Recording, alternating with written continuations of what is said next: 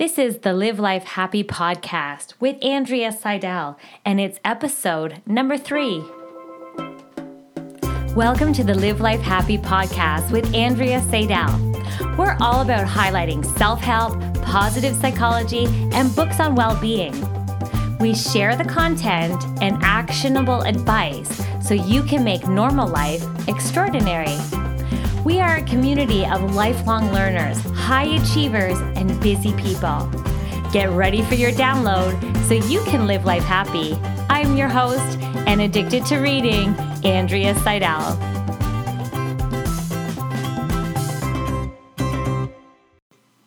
Hey there, it's Andrea here. I'm excited because today we are highlighting the book, The 4-Hour Work Week by Timothy Ferriss. Oh my goodness, wouldn't you love to only have a 4-hour work week? I think that's why the title of this book is just so captivating. It's amazing. This book is exciting. There's lots of kind of inspiration for maybe some future goals or just to kind of how to change your life and make it a little more about life and a little less about work. I found it really, really inspiring. So we're going to jump right in. As always on our podcast, Live Life Happy, we are all about sucking out positive psychology and usable nuggets that you can apply to your life so that you can live your life a little happier. So I was able to figure out a lot or suck out a lot of great information. So let's just jump right in. So within this book, The 4-Hour Work Week, it's all about lifestyle design. So Timothy mentioned that it's kind of like you're deal makers. You're the negotiator of your reality. So the whole concept that came up for him was this DEAL acronym. And so the whole book was based on DEAL being D for definition, E for elimination, A for automation, and L for liberation. And we'll go through each one of those because there's wonderful tips within each of those sections. Okay, so yes, I know you're probably thinking, how can we have a 4-hour work week? Is this even possible? So you're not going to finish listening to this podcast and then shrink your life down to a 4-hour work week. It's just not going to happen. I'm going to be honest with you. But I hope that it'll kind of inspire you by the end of the conversation to kind of relook at how your life is right now and just see if there are certain things that you can tweak to kind of maybe eliminate it or redefine what it is and what it means to you to be productive instead of busy. So we'll just jump right in. All right, so the first step is definition. So he wants you to shift your assumptions and kind of challenge the status quo on what success looks like for you, what retirement looks like for you, what productivity looks like for you. And he challenges you to kind of challenge the status quo in your own definition so that you can, not just fall into automatic pilot in, working 9 to 5, full work weeks. And he challenges you not to put all the time in now so that you have retirement later, but rather kind of redefining what it is that you would really like.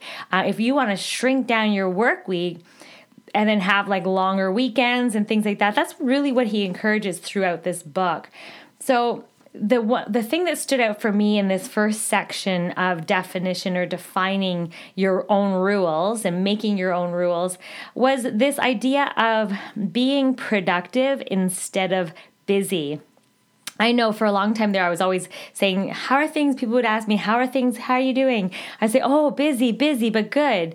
And then I realized, wait a second, like that word busy just comes right out of my mouth so easily. And so it's really not about being busy. It's about being productive instead so that you can have those down times. You can have that time where you can do all those things that, that bring you pleasure, bring you happiness, and that time of joy and play, adding that dynamic into your life as well. So he's all about shifting that focus. He also believes in not asking permission and kind of creating your own reality for yourself and uncover some fears and kind of notice, this was a good question that came up in the book, notice if being realistic and being responsible and thinking of what you should do in your career and your job, think about times where that has held you back. So he really challenges you to be your own deal maker, negotiate your own reality, and kind of reevaluate or shift your thinking or your replace assumptions about what the definition of what we should be doing in our life. It's very interesting. And so that was the first step, is to really kind of highlight what is really exciting and important to you. What exciting and important dreams would you love for yourself in the next 6 months? So that was step one, definition, just kind of shifting your definition, being productive instead of busy, and think of less is not lazy.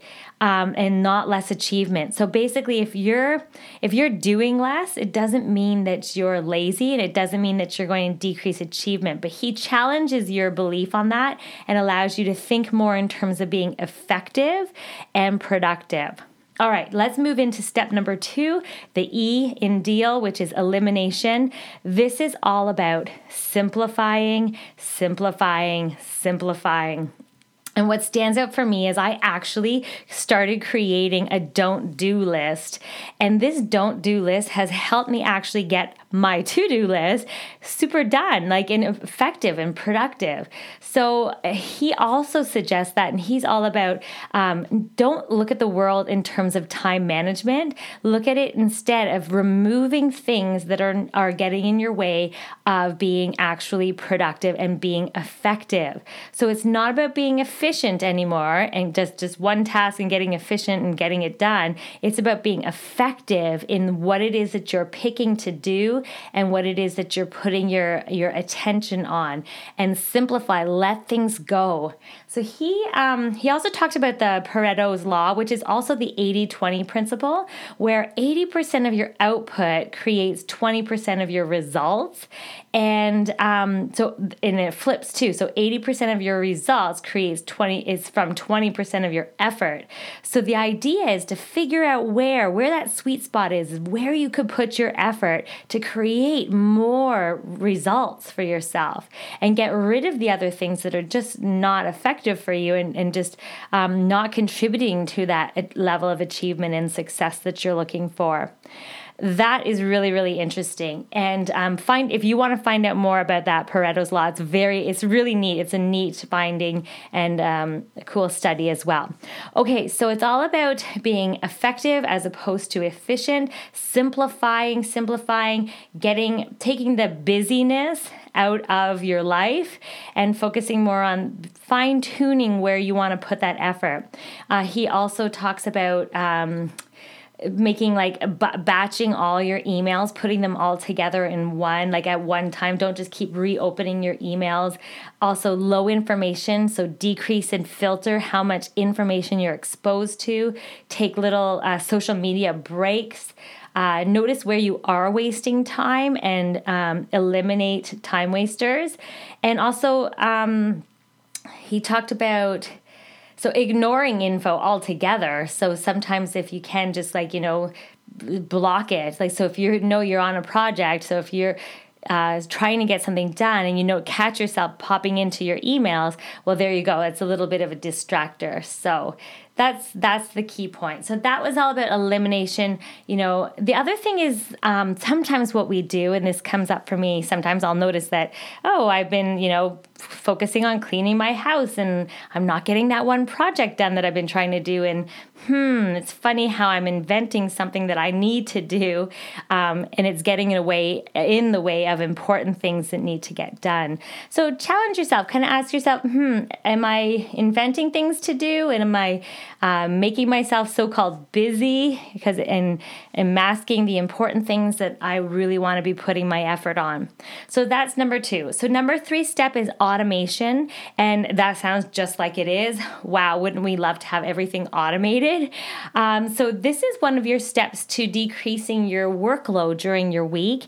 And in his book, it's all about outsourcing and putting things and income on automatic pilot. He does suggest online sales and maybe selling products or services online, finding your niche and your marketability, and then borrowing. So basically selling products to your target market is one of his ways of income autopilot. And there is a huge chunk in that book of really resourceful information that if you wanted to go in that a little deeper, feel free, obviously, to purchase his book. And then he's also about decreasing your options helps you to automate your decisions faster. So, for example, if we were to have so many options of a restaurant to go to, I know in positive psychology it's called decision fatigue. We actually have fatigue from having too many options. So one of his suggestions was decreasing your options and decreasing your choices, and that allows you to just more easily automate your decision and more easily make a decision without getting that decision fatigue. The other thing is he suggests to have your mail all online, so it's not shipped to your house. And then outsourcing. So basically wherever you can outsource tedious, repetitive behaviors, if you can get someone else to do that for you, it really offload those jobs. It really provides you with more time and effectiveness. So you're not in the work area. So outsourcing is a wonderful way to decrease your workload and your week. It also might magnify your efficiency. Someone might be way better at doing something than you are, or you can use your time more effectively. I don't know about you, but I love to outsource cleaning my house. So whenever I can, oh my goodness, it's so great to have someone come and help me clean the house sporadically here and there, because that's wonderful time that I get back for myself. And let's face it, I'm not too keen in liking that job. So outsourcing is nice. Okay, so the next step is liberation. So when you apply all these, if you redefine, replace your assumptions, you eliminate, focus on productivity, and then you automate as much as you can, outsource jobs, offload as much as you can, and then you feel this wonderful sense of liberation. The other thing with liberation is actually just asking the question of your boss, if you can increase, if you are at a job right now and your desire is to decrease office time, you can always improve your increased output off-site. So when you're not in the office, and then even it's as easy as asking and propose a trial period, working remotely, and extend your remote time as much as you can.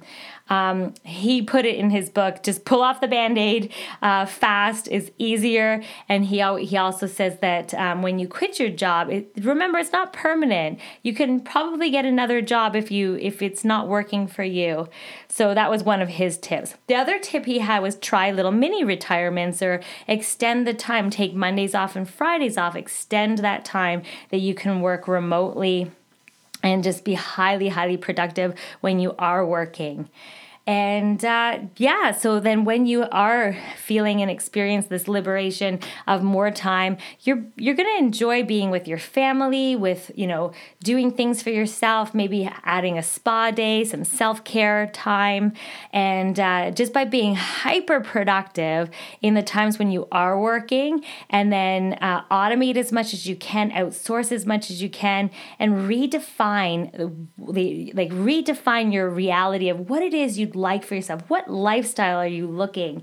He also talked about thinking about the end in mind. So if a 4-hour work week is your end goal, then work your way back or reverse engineer so that you can start building in the systems now, so you can have that fantastic liberation at the end, that where you don't have to work mega hours, and as he put it, he says add more life. So add life back into your work week.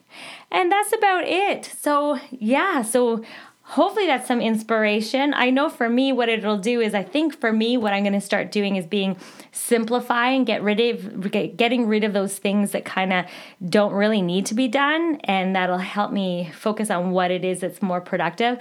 Also, what I might do is look at the things that are really working for me in my life, and then emphasizing those things that are working and decreasing the things that, they're not working so well, and they're just, it's kind of weight on my shoulders. And then, yes, I mean, we can all autopilot and outsource a little bit more, I'm sure. So I hope that was inspiring for you. Let me know what it is that you're going to be taking away from this and maybe adding into your life. And of course, leave a review if you can. Go over to iTunes. It always helps with the rating on the podcast. That would be fantastic. And enjoy your super productive, wonderful work week. Hopefully you can decrease the amount of actual work. And yeah, delve in a little more into that 80-20 principle and notice that it's pretty crazy that 20% of our day, maybe in a 9-to-5 job, is really the only effective time that we're there. That's a little scary. It shows that we could get as much done in that 20 part of the 20 principle, that part, 20% of our day, we could be hyper productive and then have 80% free time. That would be fantastic. Ideal, I think. All right. Well, have a fantastic day. We will talk to you soon. If you like this podcast, that's like personal training for your mind, you've got to come over to my website at andreasadal.com, where I take all these books, I highlight, summarize, teach, and coach the concepts in my Unconventional Book Club. You can also take the Sunshine of Wellbeing quiz and find out just how bright you're shining. Be sure to review, subscribe, and share this podcast. We really appreciate your support. Together, we can be a catalyst for positivity.